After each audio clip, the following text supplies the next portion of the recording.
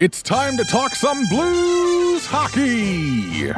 Welcome to the Blues NHL podcast, hosted by former Blues defenseman Jamie Rivers and former Blues enforcer Darren Kimball. And we got a problem in front of the Hawk bench. Kimball pulling at Roenick. Here's Kimball swinging at Roenick wildly, and the linesman trying to get in between them. Look at Radek, he's dropped the gloves with Rivers.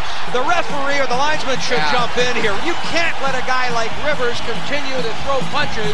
Federico stolen from Reinhart, breaking in to Hunter. Hunter shooting, rebound, Wickenheiser scores! Here comes Shovelday, he'll be thrown out of the game. Curtis Joseph grabs Shovelday, and the two goalies go at it, head to head, and Joseph with three great rights. To Turgeon, Hall looking for 500, he shoots, he scores! Brett Hall, number 500! Tarasenko in the clear, he scores! And now, here's your off-ice official, Jim Cromer.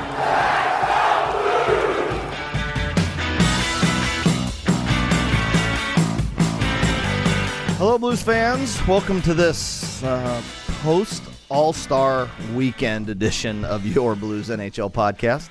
I'm your off-ice official, Jim Cromer, and I'd like to thank our friends at lineupmedia.fm as we come to you from their Yo Radio studios here in wonderful Edwardsville, Illinois. Yo Radio, download it today on your mobile device. It's free in your mobile app store. You guys will enjoy it. Cool little blues thing coming down the pike for Yo Radio, a little blues station for you guys to listen to your favorite blues talk.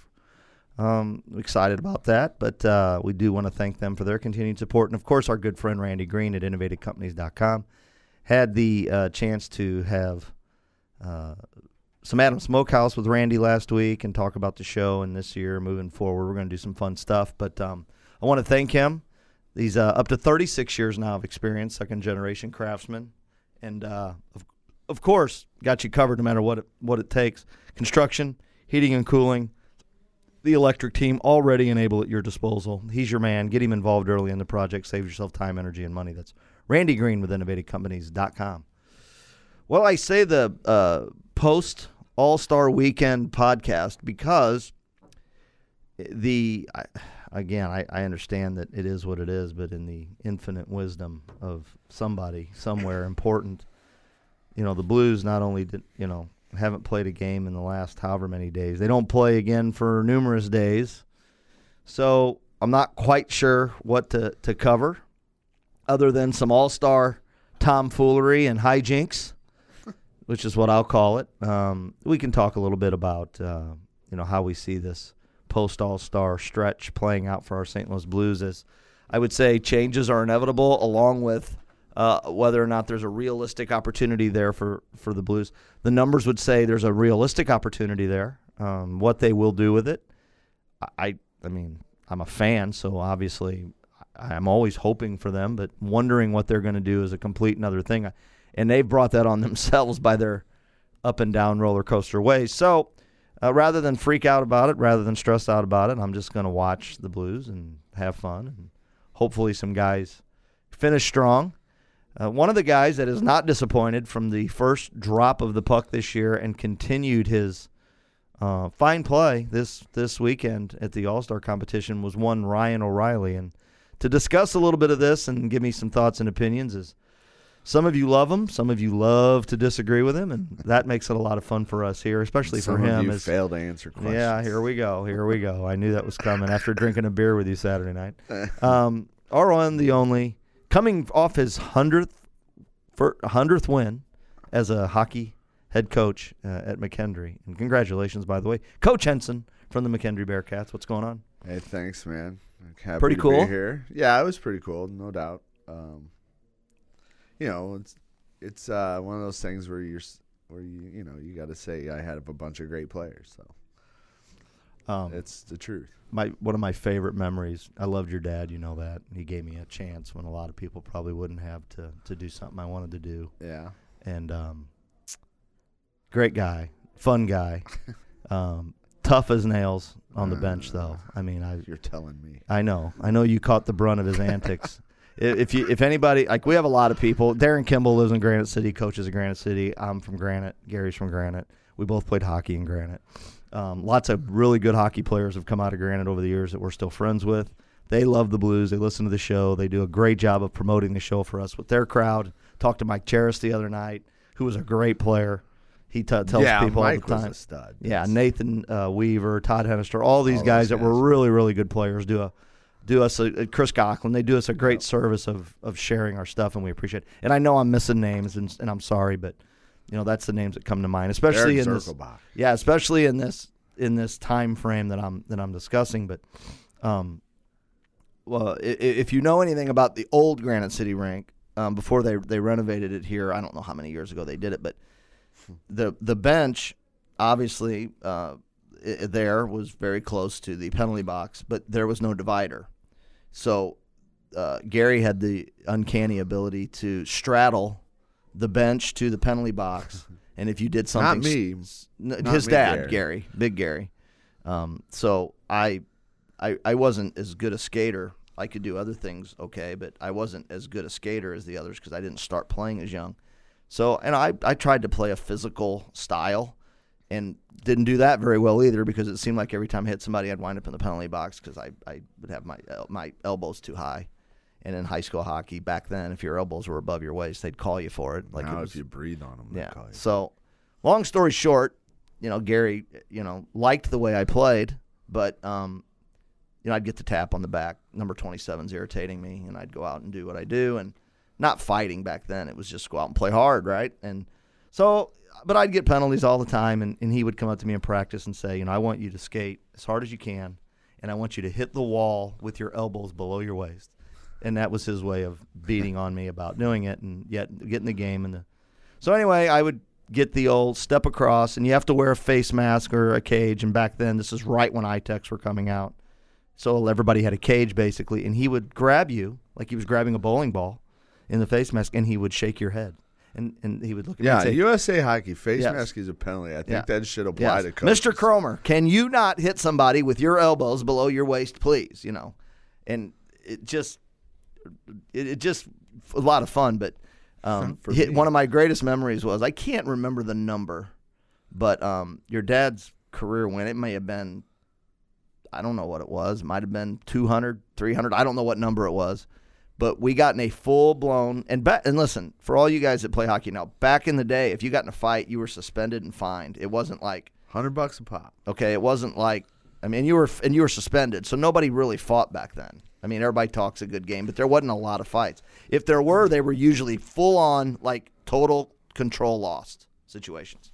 In fact, I think that's how that helped one of the teams make it to the arena one year because – isn't that true, Gary? Like one of you, like yeah, we made it to the arena because there was a full-out brawl with a team that was better than you. You guys were really good. McClure North. That was the year before I played varsity. Kid broke his femur in that fight. It was crazy. But they were really, really good. And like, if I'm not mistaken, one of their best players got hurt, and one of their best players got suspended. Four.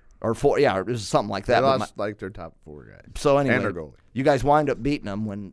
You may have beaten them anyway, but my point was they were supposedly better than you, and it worked out that way, which was phenomenal. But because it's just, I don't mean phenomenal that way. It's just interesting how things happen. But for your dad's, like, I can't remember if it was like his 300th or maybe his 400th. I don't remember what it was, but we got in a full-on brawl. Yes, it hit at the buzzer. Todd Hennister and Johnny McElroy. And so if you guys can imagine. I'm sorry, John. It was John. The whole, like, the benches are clearing because the game's over. So everybody's coming out to shake hands. And I think they hit our guy, and Todd comes in. Todd and John came together at the buzzer, and then Rick McClary came over. Oh, okay, yeah, because Todd was our best player. So I can't remember who retaliated, but all hell broke loose. Yeah, and your dad, who was like, that is, you guys have to control. He was pissed, and if you can only imagine Gary being. And whoever did it, and I can't remember who it was. It may have been I don't remember who it was, but they were like, "What do you want me to do? Todd's our best player. Stand up for him." Or whatever. I think you may have like defended the person to him, which was a big mistake on your part. Yeah, but the coolest part of the whole deal was Matt Krukovich sitting in his chair, and your dad is absolutely fuming, and he's screaming at the top of his lungs and everything, and Matt just busts out, Happy 300th win, Gary. and he just looked at him and gave him the finger and F you, Krakovich, and out he walked, and that was how we celebrated. So I don't know if your 100th win went anything like that, but my 100th win. That was a fun moment for me.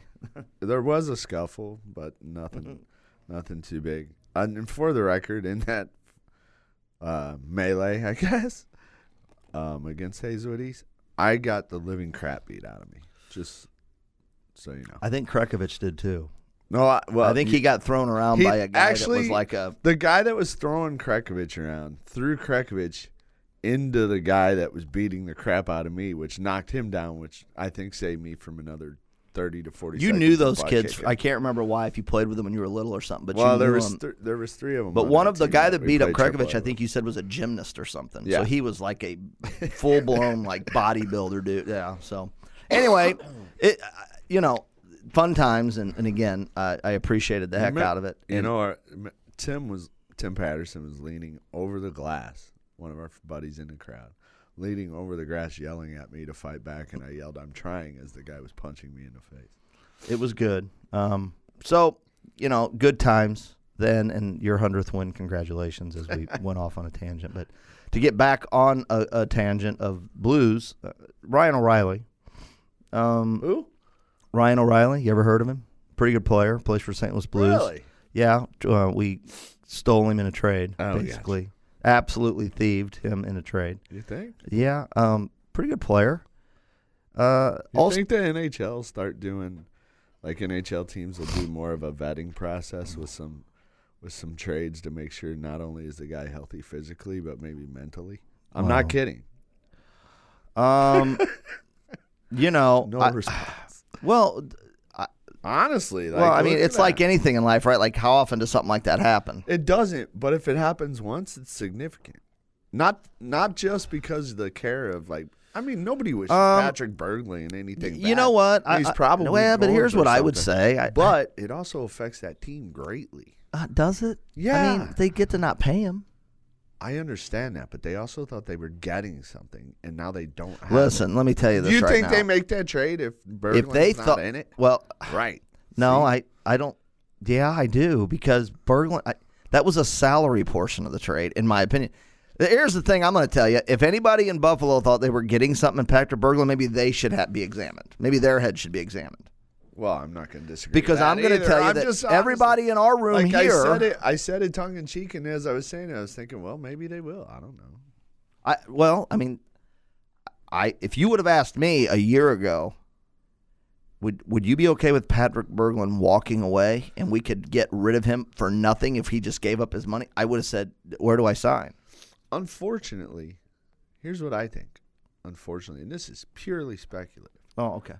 Unfortunately, he may have been dealing with this for years and maybe never lived up to his potential because of it. Maybe. That's a deep question. You know what? Let's save that. But let's save that for Jamie, because Jamie will be with us shortly. Mr. Rivers. Deep there, Mr. Rivers will be with us shortly. You know what, though? That's a great question, and surprisingly, I haven't seen anybody bring that up. Well, I'm usually the smartest guy in the room. So. Oh, no. No. Don't even. That's the Twitter people.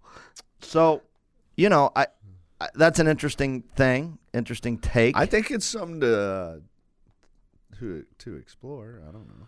Well, I will. It's a lot of resources. That's save that question for Jamie when he's here in about 10 minutes, because I think tell me to shut up. No, I think it's a great question, and I'd be curious his thoughts, because and again, I'm just speculating here like you are. My guess would be is that he will say, I doubt it, only because before he was traded, you would think you would show any signs at all, and it never, ever has been like. No. There is a sign. Like in hindsight, there becomes a sign. So when there were weeks, as you used to say, as I used to say, as Kimby used to say, there'd be weeks this guy wasn't a factor at all, and then he would show up for a couple weeks. I see. Okay, I see. Okay, so what if Patrick Berglund was dealing with something this whole time? I think we're going to find that out, maybe, if he continues with his not recovery, but let's say process to help control what he's dealing with, because that's a serious issue, and more of that sort of thing is coming to light with more and more athletes and more just people, and maybe we'll see something come out of that with Patrick. And maybe I don't. All you can hope is that he feels well at some point, because he obviously doesn't.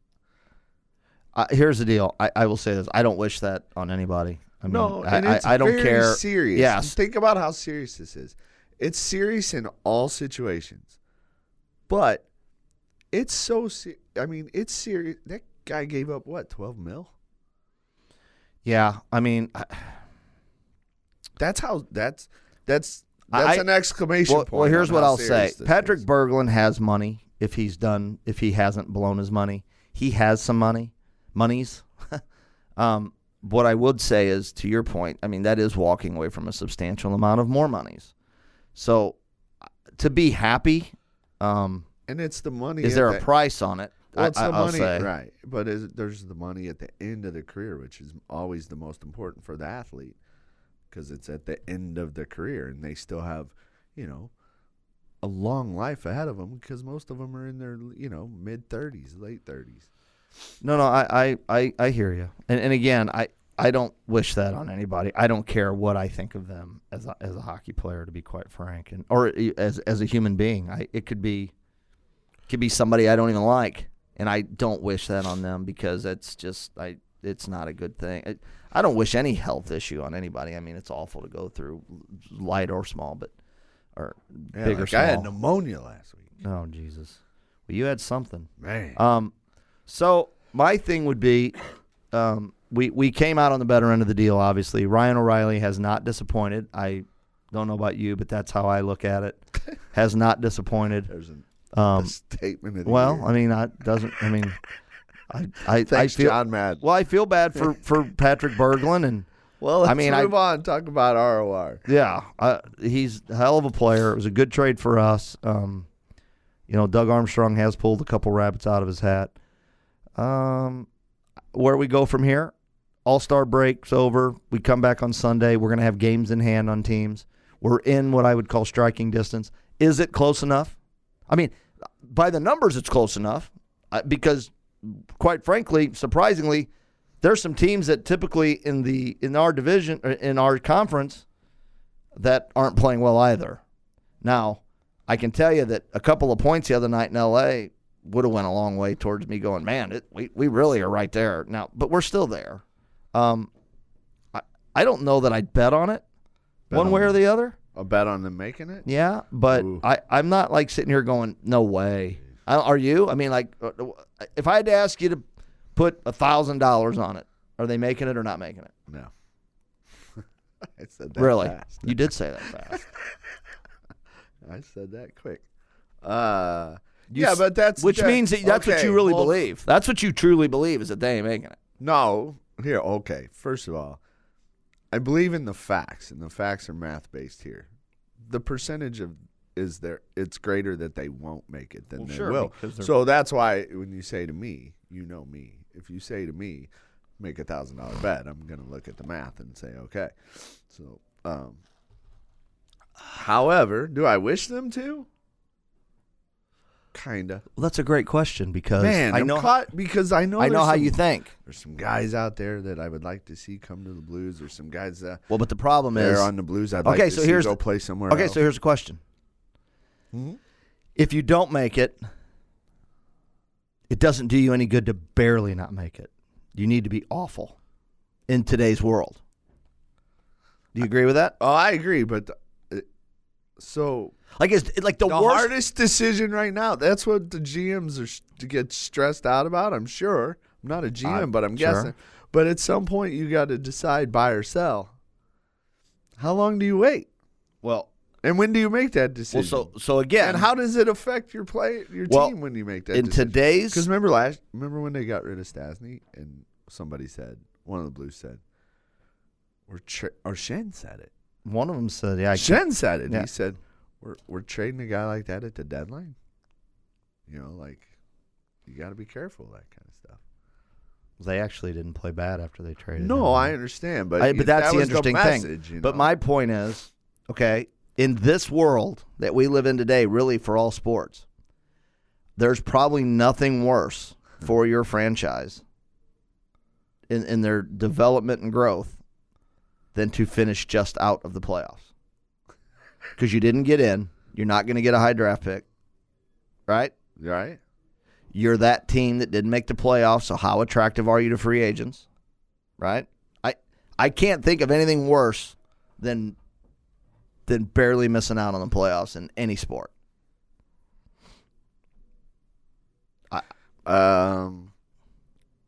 Yeah, that's.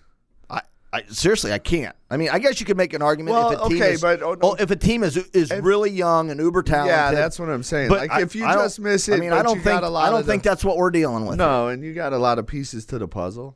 You know what I mean? Yep. I think if you got a lot of pieces to the puzzle and you think you got a good squad and they just came up a little short because they were young or whatever, and there just needs to be a tweak here and there. But if you're in a situation like the St. Louis Blues where you could mass overhaul this team or try to get something. You can't mass overhaul this. I mean, haven't we discussed this at length? You cannot mass overhaul this team unless somebody's willing to write some checks. Well, you know what I mean by mass overhaul. Go get some young guys and stop. Hey, listen, a mass overhaul to me isn't trading the better players because you can't trade the worst players. That's not a mass overhaul to me. I understand the concept of it because you can't squeeze blood from a turnip and you can't fit a round peg in a square hole. Unless the round peg's really small. That being said, I just it is what it is. I can't handle it from that perspective of, hey, it's we're gonna trade these guys because they are tradable, but we're gonna keep the shit. And that's why fans freak out. Like when we're gonna trade Tarasenko or we're gonna trade Pietrangelo. Don't trade them. Trade Steen. Trade Bouwmeester. Well, nobody wants him. Although Bouwmeester, somebody might want him now. Yeah, he's actually playing pretty well. Oh, no. We said the magic word, and that's when the music starts. That's when we know he's coming.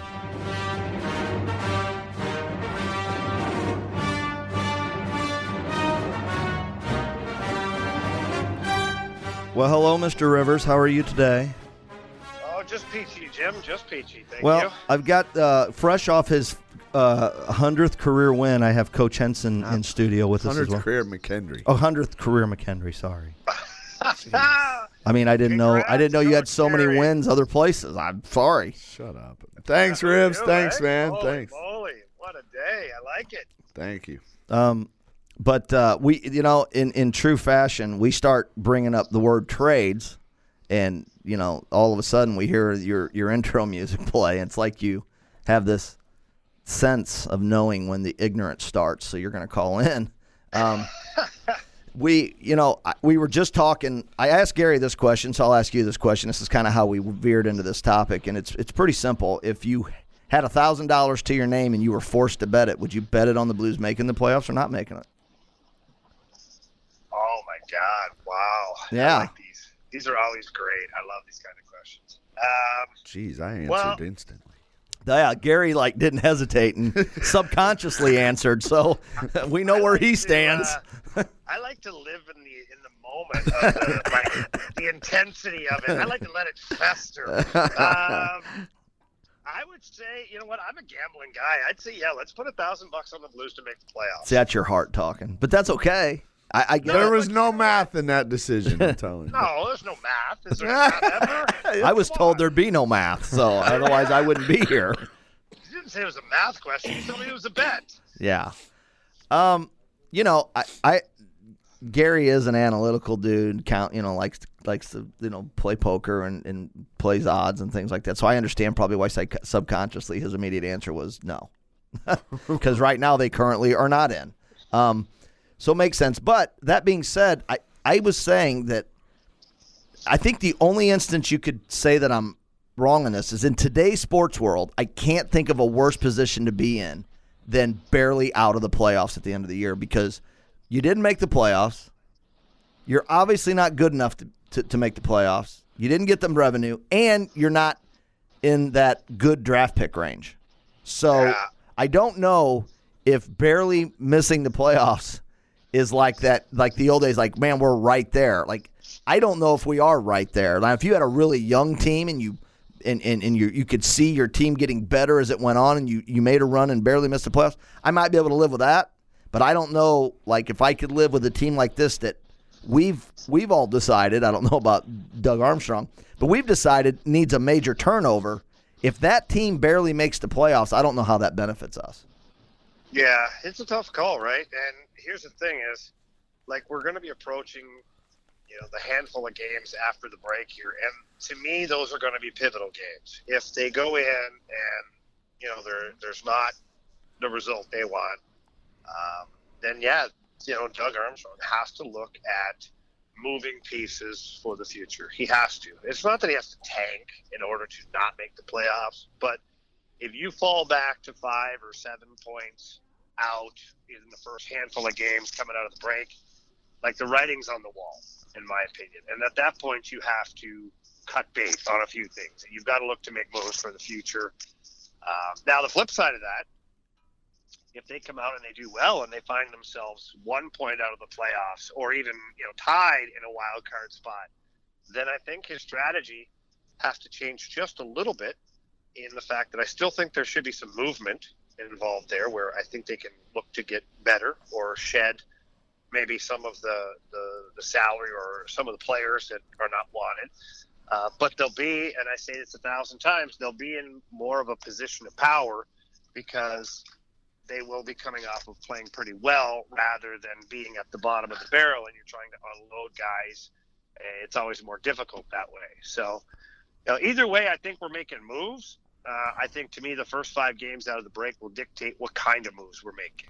Yeah, I mean, if you look at the schedule, I mean, obviously D-Day is February 25th. We're going to get Columbus, who I'm not sure what you get when you play them. But you're going to get a home-and-home with Nashville on the 9th and 10th after being at Tampa on the 7th.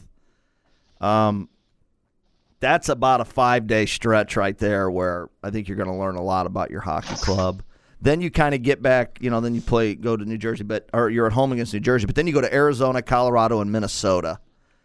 You take that little 4-day stretch, you take the one where you home and home with Nashville after playing at Tampa on the 7th. I think you're going to have a pretty good idea where you sit. My guess is after that game at Minnesota on the 17th, I think you're going to know. It's just me. I guess you could go 500 up until that point again, and if other teams don't play well either, maybe you're sitting in the same spot. But I mean, that's a tough stretch of hockey right there, I think. Yeah, listen, I don't think you can go 500. The only way this works for the Blues is because of the opponents that you've mentioned in that stretch, is if they win.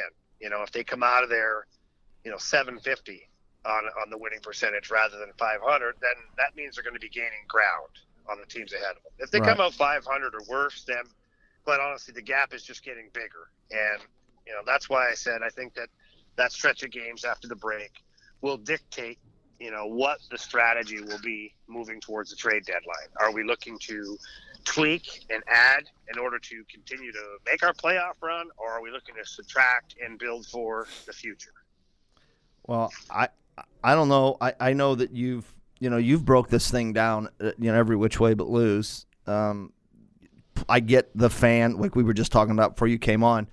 It's hard to sit here and go, I'm just not quite sure how moving your better players just because they're tradable is ever a good thing when the guys that ultimately at the end of the day are the ones that haven't come through are the guys that stick around because you can't trade them. I don't know that there's any way out of this without at some juncture. I think the Blues are going to have to get real creative. I think there's no way to look at this as being a positive for the Blues unless somebody over there is willing to write somebody a check. I think if you can make a move, if you can find a way to rid yourself of at least one player that you don't see in your future, and if you can write a check for another, and then if you have to trade one good player to bring back younger players and change your time frame, I think that's a positive. But, man, the more I think about this, the more that trading away your better players just because you can, we're back into, at minimum, a 3-year, 4-year deal again. I don't know. It just doesn't seem like, man, it's getting harder and harder to live with these 3- and 4-year projects.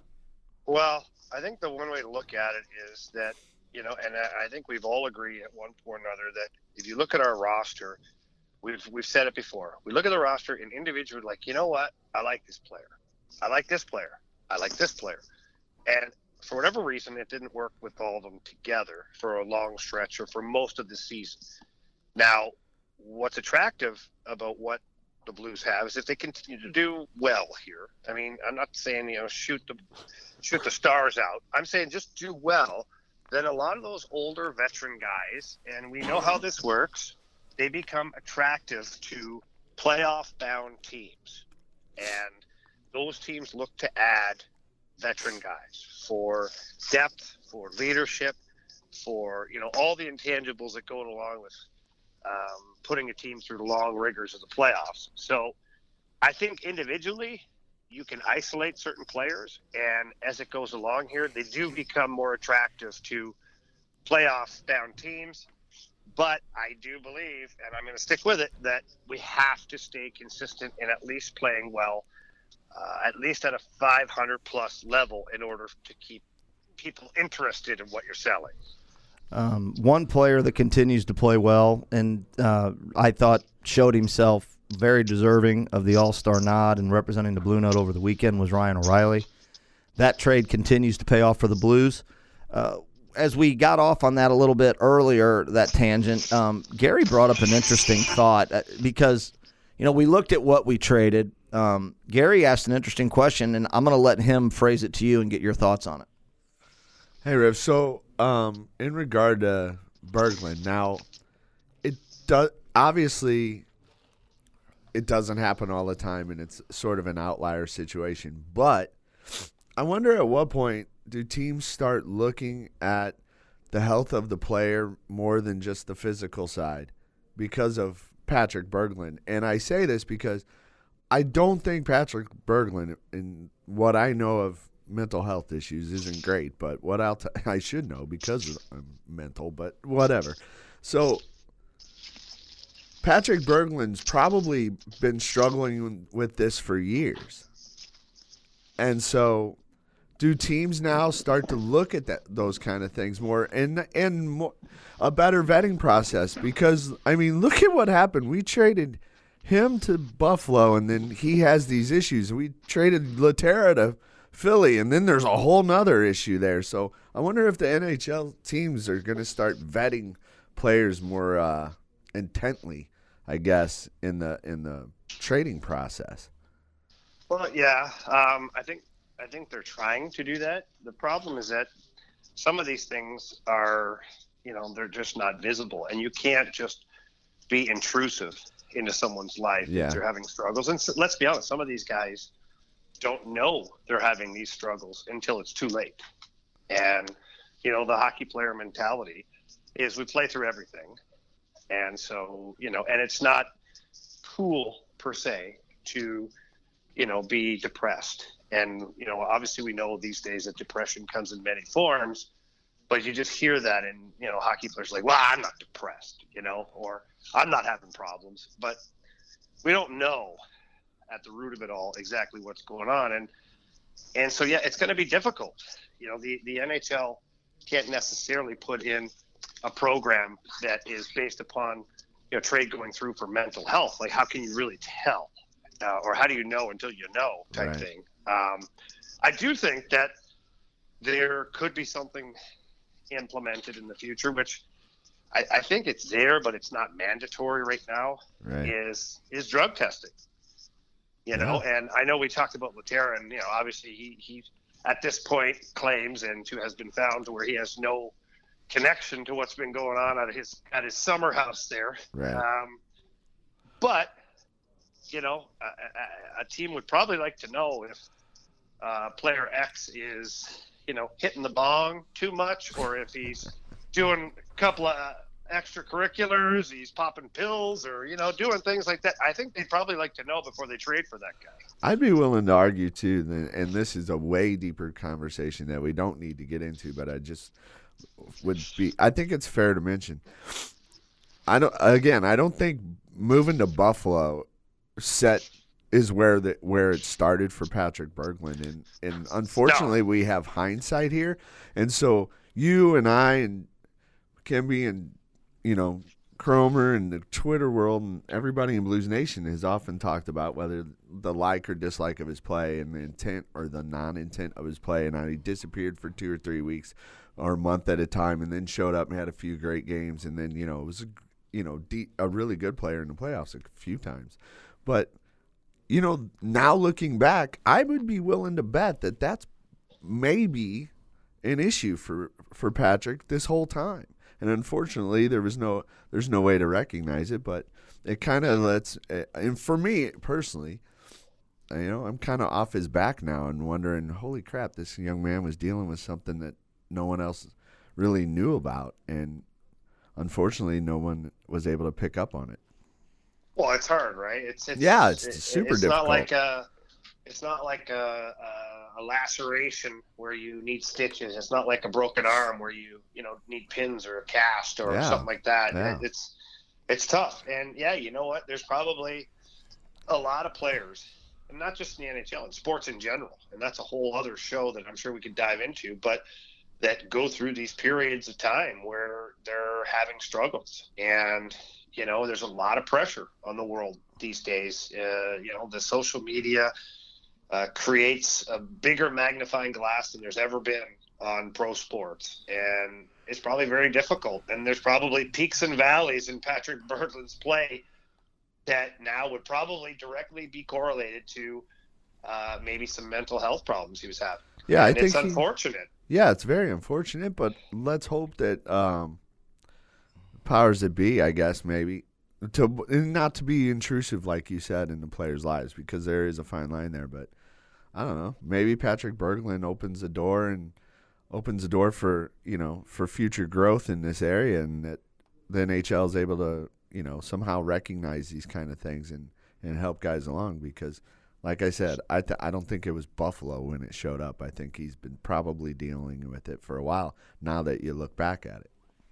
Yeah, and I think, unfortunately, it's a slippery slope, right? Yeah. Because as I put my business hat on here, you'd have to think that in the CBA negotiations, it would be very difficult, because now you wouldn't want teams to have independent evaluators on these players and then trying to default out of a contract because they say said player is having mental problems or mental health issues, and that disqualifies him from his contract or this or that and the other. I mean, it's going to get real ugly in a hurry. I just hope that the players get help, that the league helps out. Let's try not to make it part of the contract. Let's try not to make it part of the trade calls when they do that. If a player is suffering from these things, let's hope the NHLPA and the NHL itself recognize that and help the player first and foremost, because otherwise, man, it could get spiraling out of control. Right. As that's as you guys are saying, hopefully this is something that just continues to improve for players. It's always going to be there, but you're always looking for ways to help, hopefully, people around the league and do the right thing. So, maybe this does open up some eyes, and we would be silly not to think that there aren't other players dealing with us. We don't even know about it, but hopefully the right people know about it and they're getting help, and we're moving in that positive direction. As you look at that trade, though, besides Berglund, there were other factors that were involved in why Buffalo would want to move a player of that caliber. So you get a player of that caliber in Ryan O'Reilly. He finds himself in the All-Star game. You had tweeted out that that a lot of people, that you were seeing things where they didn't like this format, but you actually enjoyed it because it allowed players to showcase skills and things like that. There were some pretty cool things that happened over the weekend. I want to first get your take on a couple of the hot topics. The two ladies that performed in the skills competitions, I thought was a phenomenal ad. I think it's great to highlight what I think I would assume is a growing sport.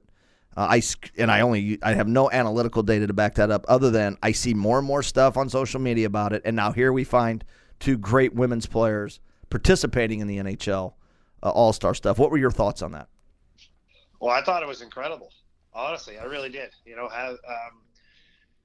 Having two daughters myself that opens up the doors to appreciate it quite a bit. But then having worked with a lot of female hockey players out of the St. Louis area and some pretty high-end talent over the last couple of years, and specifically a girl named Jinsey Dunn and another girl named McKenna Webster that probably both future Olympians for Team USA. To watch these girls do their thing, I mean, I've really grown to appreciate how great girl hockey players are, and now to see them on that ultimate stage, it was pretty neat. And to take it one step further, there were 4 girls there. They had 2 from USA, 2 from Canada. I think that they should have put 1 player on each team.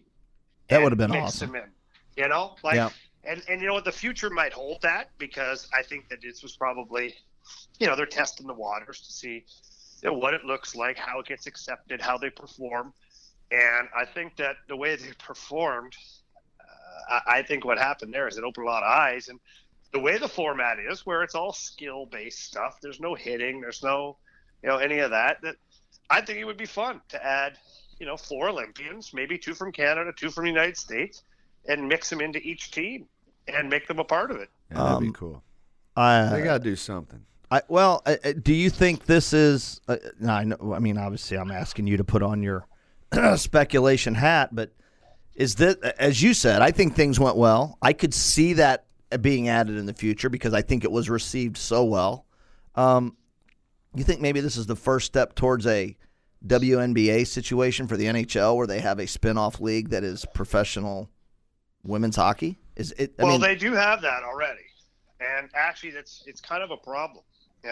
And for people who don't know, there's the CWHL, which is a Canadian Women's Hockey League, and that's a pro league that's based out of Canada. And then there's the NWHL, which I believe is a National Women's Hockey League, and that's based out of the States. But are either of them affiliated with the NHL? No, they're not affiliated with the NHL, and they're not affiliated with each other. And so that's the problem, right, is you're running into a situation where, maybe the NFL and the AFL back in the day, like that kind of thing where 2 leagues are operating at the same time, but they're not working together, yet their pool of players for women pro hockey players is smaller. So it creates animosity, right? And I think there's some people, the powers that be in those leagues, that are trying to merge them together to have one women's hockey league. And then maybe at that point they can try to affiliate themselves in some way with the NHL. And as much as I'm on board for all these things, I think that, one, it's very difficult to imagine a female hockey player playing in the NHL that is not a goalie. And that's just, I'm not stepping out of bounds here. It's just hard to imagine that somebody could withstand the rigors of that 82-game schedule with, the physical contact that's there. I don't see it in the near future. Who knows, 10, 20 years down the road. But it doesn't mean we can't have a league that has high-end players, that females that compete at a high level, that can stay in training for the Olympics. Because once these girls are out of college, they don't get those practices or those games unless they're playing in one of those female leagues, which apparently is somewhat watered down because they're dividing all the talent into 2 different leagues. So, I wish they'd get together under one umbrella and then in some shape or form get affiliated under the NHL umbrella and kind of see where it goes from there. I like the format. I figure if you're not going to play a game that's going to involve true hockey, then why play it? That's how so give the players an opportunity to showcase their skills. And I thought we saw that. Yeah. I like it because these guys are getting to skate. You can do all these things, like in the old format of 5-on-5. You always felt kind of bad if you're the one guy out there trying really hard. And it just, it just looked out of place. And the D-men, they weren't allowed to play real defense. And the only guys that really suffered in this whole thing were the goalies. They got abused like crazy. I like the current format because 3-on-3, the goalies are having fun. It gives them a chance to make a big save every 3 or 4 shots. And everybody knows that probably going to be a lot of scoring chances. And then it allows these players to compete for their division, too. So, you have a little something on the line where, guys aren't exactly blocking shots, but I did see some back checking. I did see some defensive play. I saw guys who worked real hard on the offensive side of it. I was glued to my TV watching it. I thought it was really fun to watch. Unlike the NFL Pro Bowl, which is an absolute embarrassment. But you know what? I don't understand that still. And I'm not a football guy. But how do you play a football game for fun? Like, linemen still have to smash into each other. No, they don't. No, they don't, obviously. Yeah. Well, yeah, but that's the thing, right? And then how do the QBs, how do they even have an offensive play scheme? Like, is it just like old school, like playground? Like, just go out there and run a pattern and hopefully I find you? I think the NFL should go right to what the NHL's done, and they should play no pads, flag football, best players, 7. Just do it. I don't understand 7-on-7 something. And just run routes and let these guys show their speed and their agility. And I don't know. I said the same thing not too long ago. I said make every player so the same number of guys on the field, but you play flag football, and every offensive lineman is eligible to be a receiver. And obviously they're not blocking. Right. So they're running patterns, and they got to run a pattern against the defensive end or whatever. Like, it'd be hilarious to watch some massive offensive lineman trying to run a down-out pattern being covered by a defensive end. Like, I think that would be funny. And then when they make a catch, people could celebrate and have fun with it.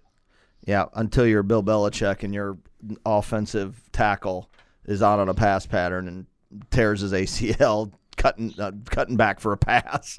Yeah. And that's what it's all about. I mean, really, at the end of the day, that's what this is all about. Whether it's the NHL, whether it's Major League Baseball, whether it's the NFL. Baseball, let's be honest, baseball has it the easiest. They do because of the physicality of it, right? Except what they do every day. Right. And they can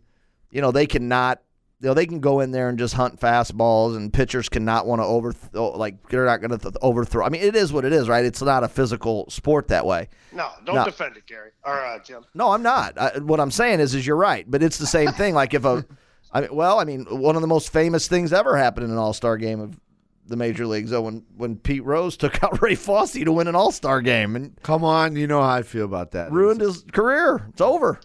Pete Rose, that's why he should be in the Hall of Fame. Everybody should look at that closely. The bat was in the way. He stumbled on his feet and realized he had nowhere to go. We'll talk about that later. It's tired of that crap. So that being said, that's a bullshit. So that being said, I liked the format. I'm with you on it, and I hope they continue it. I 100% agree with you too. I think the addition of the female hockey players and making them more a part of it, I think it does nothing but increase the fan base for the NHL. I think it grows the women's sport, which you work with some fabulous young ladies all the time, helping them improve their game and try to grow. So good for everybody. I think it's great.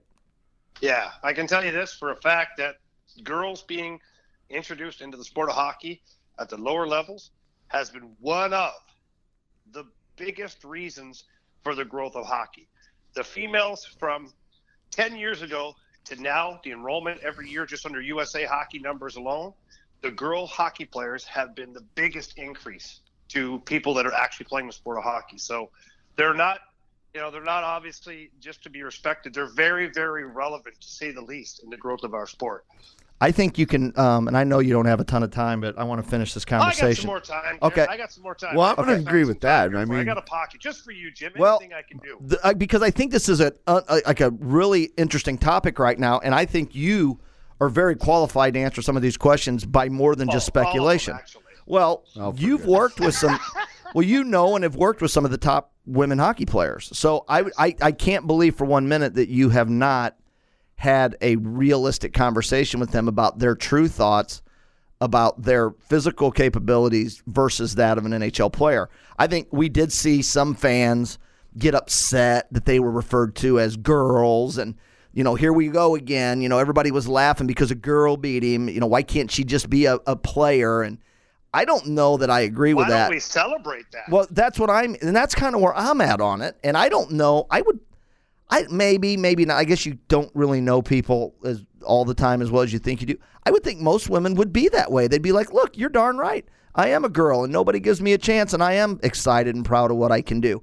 But totally. But do they have have they given you an honest opinion or an honest thought of if they really feel do they think they could play in the NHL, or are they aware of the physical nature and maybe it's not in their am I saying this right? Their bodies to play in that environment. No, I get what you're saying. And here's the deal, okay? I can only reference the girls that I've talked to about it, and here is usually the pattern that goes through a girl hockey player throughout her career, from first time she puts on skates until the last time she takes them off. And yes, to answer your question first, yes, they realize that playing in the NHL is just not an option. Okay, playing in the American League is just not an option. And here's where I go deeper into this is most girls will play AAA hockey when they're young. Not most. The girls who are elite players will play AAA hockey mixed in with the boys team. Some girls play girls AAA hockey and boys AAA hockey at the same time, simultaneously, so that they can stay within their peer group with the girls, because most boys teams aren't carrying 2, 3, 4, 5, 6 girls on their team. They probably have that one that's really an all-star. And so what happens is they get to a fork in the road at the U15, U16 level. For obvious reasons, everybody starts changing physically, right? And so the boys become bigger, faster, stronger. The brute strength just takes over. And Jinsey Dunn, who is one of the best, if not the best, female player to ever come out of St. Louis. She's currently the captain at Ohio State University. She's Defensive Player of the Year. You name it, this girl has done it. And probably soon to be an Olympian in the future, next Olympics. So I use her as an example. She was so damn good that she played boys AAA hockey all the way up. Now, she didn't just play on any team. She played on the same team as Matthew Tkachuk, Luke Cunnin, the Clayton Kellers, the Logan Browns, all those guys who got drafted in the first round.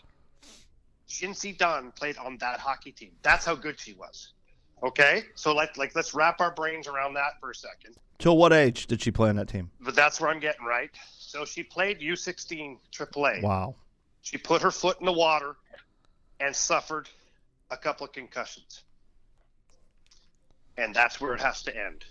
It is what it is.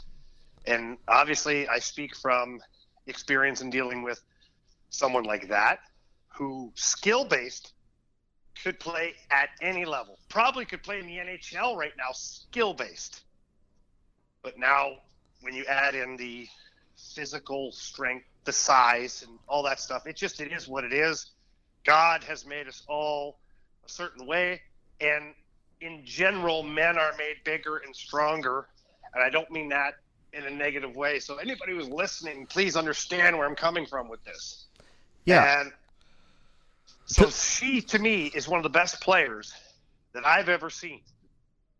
Not girl or boy. One of the best I've ever seen, period, dot. But because she was a girl, when she got to the U16 level, the concussions and the hitting, it just was too much. And why subject yourself to that when there's really nowhere to go with that right now, right? Like, you're not really going to play in the NHL. So why not get away from that, focus on girls hockey, and go to college and do what she's doing, which is tearing the world apart on the female side, NCAA hockey. Yeah, I'm amazed by the skill level. I think it's unbelievably off the charts. I mean, when and I hope I don't butcher it, Kendall Coyne is at Schofield. Yeah. I mean, that girl can fly. That was incredible. I mean, honestly, that was incredible. I watched her rip around the net, and my one boy was sitting there with me, and I went, "She's flying." Yeah. And sure as shit, she was flying. You know how I don't think so. Speaking of that flying, yeah, Jamie can speak to this.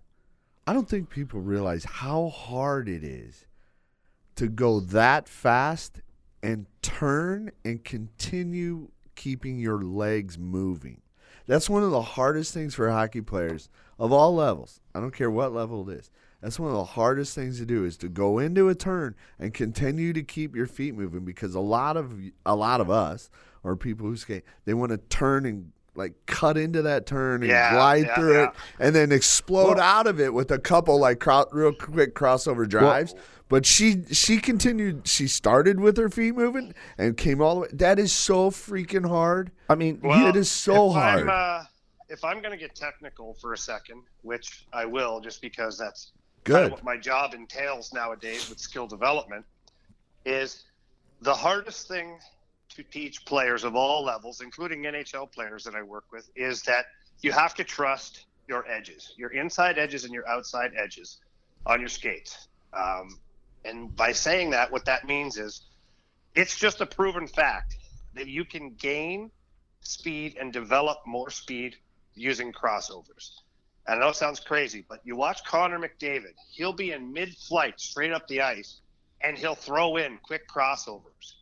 For whatever reason, and if you have the privilege of watching the All-Star competition again, watch the miles per hour gauge as they go around the nets. The miles per hour gauge goes up. So they're doing 18, 19, maybe 20 down the stretches, but then they're up to 22 and 23 around the corners. That's not by accident. That's digging. That's digging in, and that's using your edges. And that, like Gary said, you're keeping your legs moving. And most of the time, to get really technical, your legs are in a loaded position, which means they're bent more than they are on a straightaway. So therefore, you're pushing more with your leg, generating more power, giving you more speed. And that takes an incredible amount of strength. Well, incredible amount of strength, and I'm serious. Skill. Yeah, it's a fucking skill. That's what people pay Man. Lots of money for now to get taught how to use their edges properly and to gain that extra mile per hour on a turn. Like anybody can slow down and do some crossovers, but when you gain speed doing the crossovers in a turn like that, holy crud, is that impressive. And what's amazing, what I have always found amazing, and now I'm curious to get your thoughts because you are in that training world, and I know times have changed, and now things have become much more specialized, and you have people that do things, and so the more you have it, the more people you have that teach it. But I remember when we were younger, and even when Logan played, and just 10 years ago, like if your kid was a little slow, and somebody would say, he needs to take some power skating lessons, when you could. If you knew somebody or looked it up, a lot of the people that taught it were women. Yes. I mean, I don't I never asked the question, but was there some reasoning for that? Like, did it have something to do with the quote unquote, the way figure skaters would use their edges and would power into their turns and throws? I don't know. I've never asked the question. Well, you're not wrong. You're not wrong. You're not wrong. Yes, you're that's exactly right. You're right. And the reason is this, okay, is at the time, any guy who played hockey, most of them were not educated or educating themselves on edge work. And they were simply going after raw power and speed. And they had some great techniques to help players, and there's a lot of knowledgeable guys. But until you've really focused on slowing down your stride and using your edges properly, which figure skaters do. They have to. The way they cut the ice, the way they move, they're all about edge work. There's no raw speed involved in figure skating.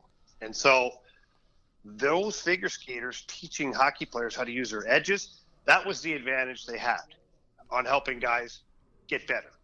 So now fast forward into where we are today, people knowing how much edge work is important, and having former players or current players that are teaching it, being able to mix that raw power and how to generate more power off your regular stride, mixing in great edge work and slowing it down and really learning how to use your edges. Now that makes a Connor McDavid, that makes a Matthew Barzal, that makes a Jack Eichel. That's how we get to where we're at today. Well, you know what? It's on the topic, but just an aside to that. I don't think people, and I don't know if they still do it because they don't really talk about it much, and they really never did. But in figure skating competitions, before like in the Olympics, before the two programs, the short and long programs that people watch with the music and all of the pageantry and all that, before that, the skaters had to go out and do edge work and be judged on it. And it was very slow. Like you had to show a transition from the front to the back. They still have it. Yeah. So they still have it. Okay. Where I think they call it the mandatory requirements, and they have to do like a perfect figure eight. Where they transfer from one skate to the next. And you have to stay. Yep. And so they get out, like the judges are on the ice. It's fresh ice. The judges are on the ice, and they literally are measuring with the distance between your two edges when you create these perfect eights, and they get magnifying glasses out and look at the transition from the edge to the edge. That's how much in depth that the figure skating community goes into edge work, and because of that, it filtered into hockey eventually, and now it's huge in hockey as well. Yep, you're right, and I do it very specifically with the pro hockey players when I work with them, or college kids that are at a high level or looking to be drafted or just drafted, is, we'll use an iPad, and there's programs that we have that, overlay player upon player, and you learn where the skating stride is effective, where it's ineffective, where you're generating most of your power. I mean, it's all so technical to sound, right? And some people are like, well, just go play hockey. I get it. You're right. At the end of the day, you're right. You still have to put the puck in the other team's net. But if player X, I always say this, I go, if player X is doing this on the other side of Siberia to get better every day, then shame on you if you're not trying over here. Well, right. And you get better. So like this is something similar kind of, but we were having trouble. We were seeing a lot of our guys curling instead of like hitting their edges with a hard stop and reloading and going back the other way on their edges, on their drive edges on the start. You know what I'm talking about, Jamie. So I actually last week in practice, because I had gotten sick of it, I had one of them start at a cone, skate to a cone about 20 feet away, hard stop, drive on his edges, and come back to me, and I timed it. Okay? Then I put two cones out from about 20 feet where he stopped previously, or the same area he stopped previously, and we started again, and I had him curl, cut around those cones and come back to me, and it was a 0.5 second difference. And the difference was that not only was he cutting the distance down, but he was also using his edges, and he was able to gain speed faster by actually hitting a hard stop and driving out of that stop. Like those are the kind of things that like everybody's doing now. And if you're not doing, if you're not doing, it's turning into like NASCAR. Yeah. Where, you'd have to tilt your frame and build in a bigger tire on the outside. And before they put all the regulations in on NASCAR, that's where we're at right now, where everybody's trying to gain that half a second in and out of a corner or in and out of a stop. Yeah, and just think of the totality of that over a game. If you get your team in a habit of cutting the distance of the ice they need to take and being able to drive off their power edges and get that, get in the ice and get that momentum going forward quicker and be at full speed within a stride and a half or two strides. Think about how that affects the totality of the game when you consider that young man might have played 17 minutes that game.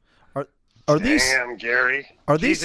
Somebody wake up Cromer. He fell asleep in this whole thing. Well, no. My concern, or not a concern. My question on the whole thing is, as a GM anymore, is looking at a player on a game by game basis and that type of you can analyze it by speed, obviously, but the effort level and the way that they do things, does that quantify to effort level, and does that play into the role that GMs buy into players and buy out of players? Well, I think they're starting to see it, right? And this All-Star game, as we double back to that, was a great indication of where, the game of hockey is headed when they have these computer chips in the puck, in the player, not in the player, but on his gear, on the player. And we watched it, identify any player on the ice at any given time, and then we watched it identify their miles per hour, their speed, their shift length, all this stuff. And now that data is going to be able to provide each club with, how long the player is on the ice, what his average speed is. Then if we shorten his shifts, what's his average speed? Can we gain, half a mile per hour on his average speed if he plays 17 and a half minutes instead of 19 minutes in a game? And, then can you find player X or player Y that can keep that average speed, but they actually can play 19, 20 minutes a game? Like, it's going to get ridiculous into what it gets dissected in the future. Oh, easily. It's already getting ridiculous on stride length. Well, if the people are looking at stride length, like, okay, and one of our buddies will know, thoroughbreds. When you're watching a thoroughbred and you're considering purchasing a thoroughbred, you look at the stride length of that and how quickly they get back to the power position. They're doing that in hockey now. And what it always brings me back to, and this is why I think as Blues fans get passionate about players, and when you watch a player like that you feel is underperforming. Okay, one of the things I had heard years ago. And it coincided with, I hope I get the name right. What was the special they did, NHL 24/7? What'd they call that when they were following? Yeah. Is that what it was called?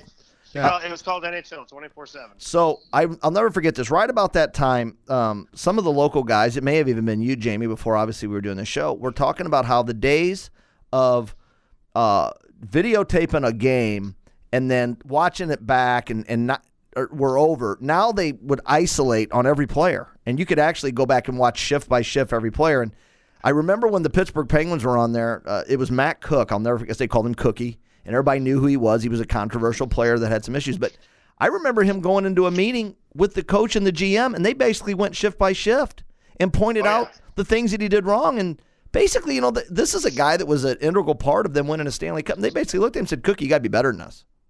This isn't the effort. I remember it like it was yesterday. And each player now has a file, right? A digital file.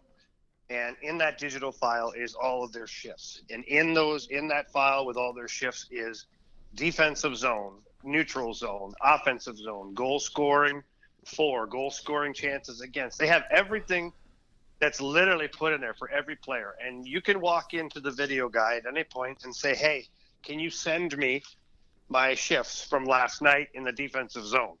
And the player takes the iPad and goes and sits down, and the video guy sends him that block of information, and he watches it on his own. So, yes, those tools are there. So the player can look at it individually. The player can watch it with the video guy. The player can watch it with the coaching staff. Or if he's playing shitty, then, yes, the coach can use that information against him, showing him just, what he's doing wrong, and every player is isolated. Well, and that's where I was kind of taking it all the way with Blues fans. I know that, sometimes, I know I do, I feel like there is no way that somebody's not looking at him on a shift-by-shift basis the last couple games and not calling him in and going, what's going on? I mean, your feet aren't moving at all. You're completely out of position. So I've always maintained this. I can almost promise you, if they're not playing well, they know it. I mean, there is no I thought I was playing well, coach. There's no way that's going on. Those days are gone. Those days are gone now. Just like when before we had video of every game, which, believe it or not, wasn't all that long ago, because the first handful of years I was playing in the league, we didn't have video.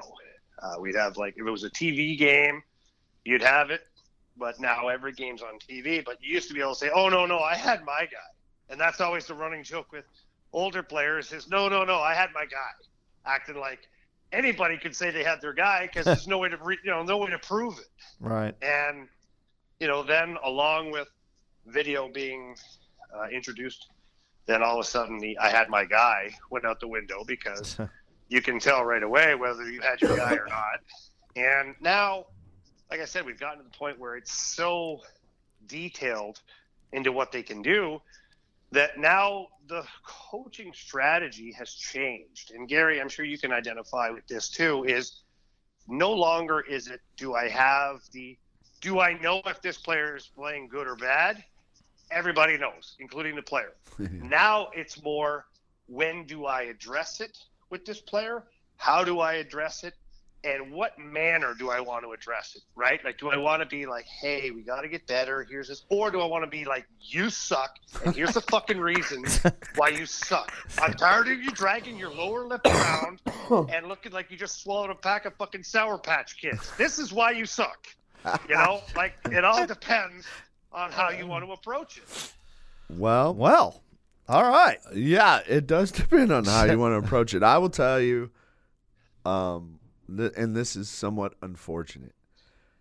I try to talk to players as if I'm being recorded video for it being to be posted on social media in a lot of cases. Now, don't get me wrong. I have blown up on a guy, one-on-one. But in our environment, it's tough. We have to make sure that we keep a level of, I don't even know if it's called professionalism, but a level of behavior that would be wouldn't be scrutinized so poorly. But you're working with a student athlete, right? But that's because, let's just be honest here. That's because the game has changed and society has changed so much that heaven forbid we bruise somebody's ego. 100% accurate. That's never mind hockey.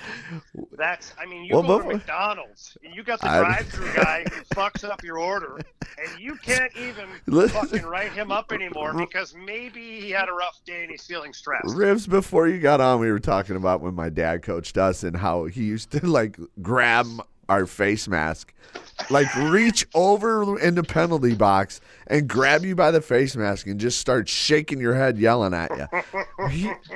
He would have lasted about 15 minutes in today's world. Well, he'd be in jail. Jesus. But look, here's the reality of it, okay, is we look back and we appreciate that kind of coach that we had back in the day. Now, we realize that wouldn't fly in today's society or the way things are looked at today. And it doesn't mean it was wrong. It just means right now in this setting, it doesn't fly. Yeah. Now, I think there's a happy medium somewhere where you don't have to fucking swaddle these guys and give them a binky when they do bad things. I think that there's got to be some room in here to properly coach players. Yeah, I agree. You can't just sit there and feed them a bullshit sandwich all the time. No, right. But I think one of the most effective things for me is this. When a young man comes to me or I have to go to a young man and let's say I get this response. Man, you're always on my case about that. Well, imagine that. Well, if you want me to, so here's a good example. You guys, we all joke around in here and give each other stuff all the time. I'm not exactly the most fit guy in the room. I get it. But if I want you guys to stop calling me fat, guess what the best option for me is? Not to tell you you're hurting my feelings. It's for me to just stop being fat. That's the best option. So that's how I coach now. So when they come up to me and instead of like screaming and yelling at them, although there are some I can definitely do that too because they can take it, and a lot of them are Canadian, but they can take it. But when I go up to a kid now, I say, hey, listen, if you want me to not make that decision, then you have to be better so that decision isn't an option for me. For example, if I sit you the last 10 minutes of the game because it's a tie game or we're down by a goal or up by a goal and your skill set or what I need from you doesn't dictate you being on the ice, but you want to be, then you have to do something different to make me have a decision to put you there. Because right now the decision you've given me is to not use you. So it's on you. It's not on me. Well, and I use that same thing, Gary, and I try to even simplify it even more for these kids, is I tell them, I'm like, when I coach you, okay, it's like me giving you the answers to the test. That's what I'm doing. I'm giving you the answers before the test comes. So now, if you choose to not use those answers, that's your fault. That's your fault. It's on you. It's not my fault. That's your fault. That makes you really dumb if you don't use the answers I'm giving you. And I swear to God, like if my kids are listening to this, which I don't know if they do, and if they do, they should probably skip certain things we talked about. However, if they heard I've given you the answers to the test. They probably vomit in their own mouth because I say that so many times. Oh, yeah. Absolutely. Well, somebody needs to give a few of our players that wear the blue note the answers to the test, because we need to make these playoffs, because I'm going to break the tie here as we're running out of time. So, Gary, you would not bet your $1,000 on the Blues. Jamie will. Hold on. No, my disclaimer is it's not heartfelt. No, it doesn't come with a disclaimer. You're either betting or You said no. I said no quickly, So here's what I'm going to do. I'm going to show you how much I love the St. Louis Blues. I am going to vote against them, because I never win a vote. I never win a bet like that. He's mush. So I'm gonna pull the Costanza. If that isn't the riding the fence, No. you just, oh my God. I'm gonna Costanza. You told me I can't disclaimer, and you just put up the biggest one there I'm gonna is. Costanza. 100%. No balls. No balls. I'm going Costanza. No, I'm going with the opposite of every rational thought I've ever had when it comes to a bet. You don't have very many rational thoughts, so that's not really a stretch. All right. Hey, Rivs. Before you get out of here, I know we got some time off for our Blues this week. I'm sure you're busy as all get out with things. What's going on with our friends over at Synergy Hockey Skills? Our friend being you. Friend, yeah, no, there's lots of us. Trust me. There's Derek lots of us. A lot Pallerty, of buddy. coaches. Yeah, Derek Pallerty, one of our finest guys. Lubos, Mike Berra, lots of guys. Sam Canfield, I'd be remiss not to say his name. But a lot of guys doing a lot of real good work. And guys are busy right now, finishing up whatever coaching they're doing throughout the season. We have some lessons that are going on in the early mornings, if that works for people. We also, like we've discussed before, we've got our summer camp schedule has been released. So get on synergyhockeyskills.com. If you're still looking for some small group training, click the small group training and find something that works. If you're looking for the summer, click on summer camps. We have 10 weeks, I think 8 different locations. So find something that works for you. And get your kid registered right now, because boys and girls are going to need something to do this summer, and they want to keep getting better. Well, if you listen to this episode and you learned anything, you'd realize that these kids are getting far more training, far more instruction than they ever did. And that's not to say, the guys back in the day that we learned from, like Jake Hennister and your dad, Gary, didn't do a great job. It's amazing how it's just the stuff that you guys are doing with these the science of sports. Yeah, in general is amazing. So we appreciate you, Rivs, and we're giving the answers to the test. That's it. Here we go.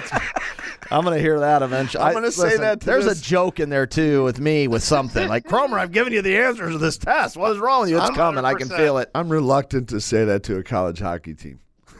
You should. Yeah, that's right. Yeah, you got to be careful. Make sure it's taking the right context. Yeah, I know. Here we go again. We got to watch what we say. Here we go. Oh, here we go. All right, Rivs, get out of here. We'll talk to you later on in the week, and enjoy your time. Thanks, guys. I appreciate it. Good to see you in there, Gary. All right. Thanks, Big Rivs, calling in like he does because he's busy today. Listen, he's knee deep in it, right? Like if it's going on, he's aware of it when it comes to that kind of stuff. And I was real curious, because in this world we live in today, it blew, right away the thing started. Why does it have to be funny? Because the girl beat, and I'm like, oh, gee, can't we celebrate it? I don't understand. And I'd be curious to know. That always blows my mind. I would be curious to know what those female athletes think. And that's why I wanted to talk to Rivs, because I think I really believe this sometimes. I think we care more about it than they do sometimes. The politically correctness of some of these things. Not everything. I'm talking about when it comes to sports sometimes. It drives me crazy. Well, yeah. We have a women's team.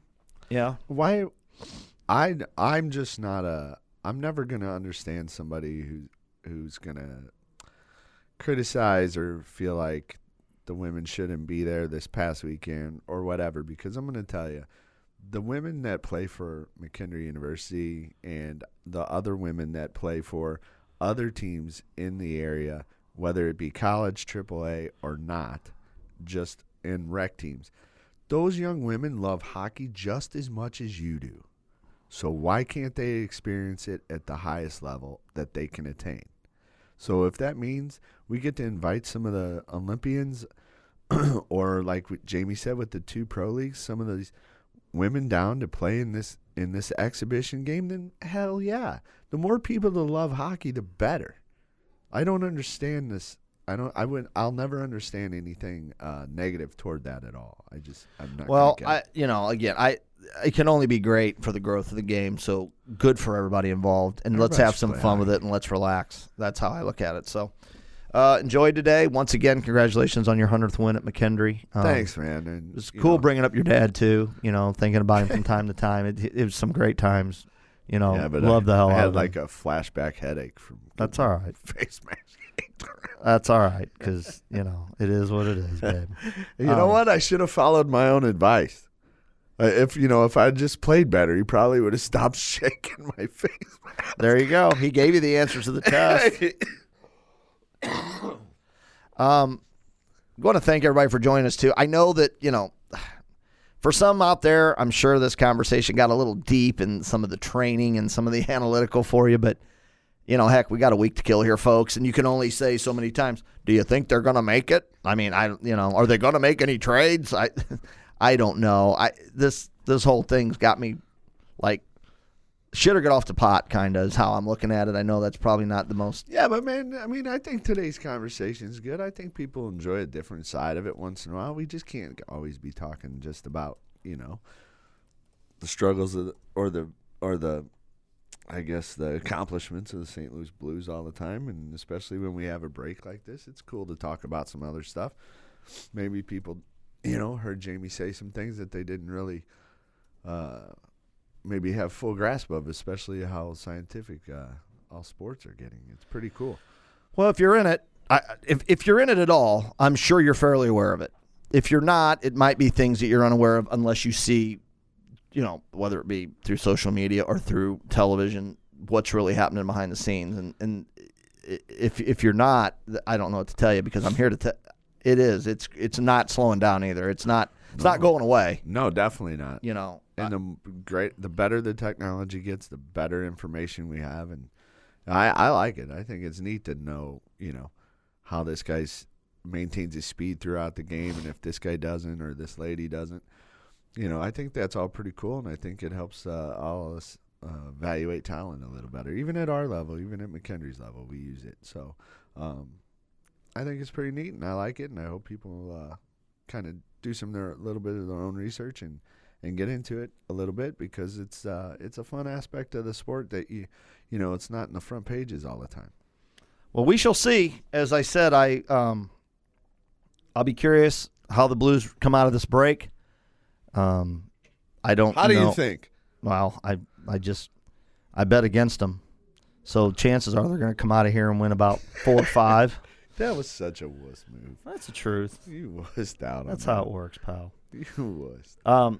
Listen, we'll see what happens. Who's the starting goalie when they come out? Oh, my God. That's let's address that later in the week. My head hurts. Seriously. Come on. I think it's Jeez. I can't. No, we're going to go bring Husso up now. Now's a good time. Yeah, now's a good time. I'll tell you what, now's a good time. Cut bait with a few, but we'll see what happens. Like I said, going to require a check, folks. Going to need to make some trades. Going to require some trades. Going to require a check if this is really going to happen. So Jonathan Quick, yep. St. Louis Blues. Oh, boy. Here we go. All right, so thanks for joining us. I want to thank again our partners, as I mentioned earlier, Yo Radio, of course, and everybody over at lineupmedia.fm. Our friend Randy Green at innovativecompanies.com. Residential, commercial, industrial, he's got you covered. 36 years now experience, and a second-generation craftsman, tremendous human being. Get to know Randy and all the gang over there, and I'm telling you, they'll take care of you. Great, great people. Adam Smokehouse, who brings us the Live from an Arena segment, which you'll catch later on in the week. Located over on Watson Road, closed today on Monday, but on Tuesdays, Wednesdays, Thursdays, open till 7. It's not just for early eating anymore, folks. They're staying open later. They've got more stuff. If you know anything about great barbecue places, they run out of stuff, so they're ramping it up to give you an opportunity to get more food later in the day. They also have the delivery going on for certain zip codes, so give them a call, see if you lie in one of those zip codes, and of course, if you have any catering or you want to do some box lunches, they do all that kind of stuff. Adam Smokehouse, folks, here's your cue. Adam Smokehouse on Watson Road. What's going on, Mike? We appreciate everything you do for us. SynergyHockeySkills.com. You heard us mention them. Jamie, told you what's going on over there. Just Google it, find out more. But if you're looking for some training, whether it be to get better, have some fun, learn a little bit, you can do all those things over at synergyhockeyskills.com. Nelson family, had a chance to talk to Mama Nelson, the boss, as Kimby likes to call her, the other day, and just checking in on how they're doing. And their youngest is quite a player. Their oldest is playing for Gary over at McKendree. Just a tremendous family, real big in the amateur hockey community here in St. Louis. And again, really they do this to support us in the amateur community, but give them an opportunity for your business as well when it comes to any of your landscaping needs. NelsonLandServices.com, 5-star locally rated company at affordable prices. Let me tell you, no job's too big for these guys, folks. They do the biggest jobs, and they do them the best. That's NelsonLandServices.com. Don't forget to check us out at BluesNHLPodcast.com. Subscribe to the show there. It's free. We would appreciate it if you would do that.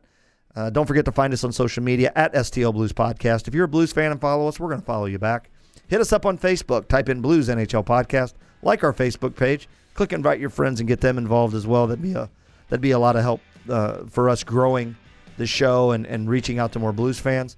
Once you see the pinned post with the show, make sure you've liked it, commented on it, and shared it, and that gets you eligible for some of the wonderful prizes, compliments of our friends, Jamie Rivers and all the gang at synergyhockeyskills.com. You can find us on Instagram as well, Blues NHL Podcast, and as part of the lineupmedia.fm network.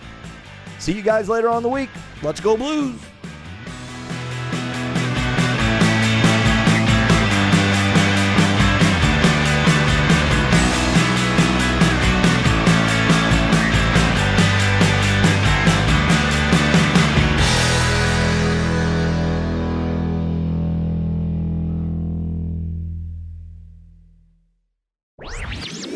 This podcast was a presentation of lineupmedia.fm.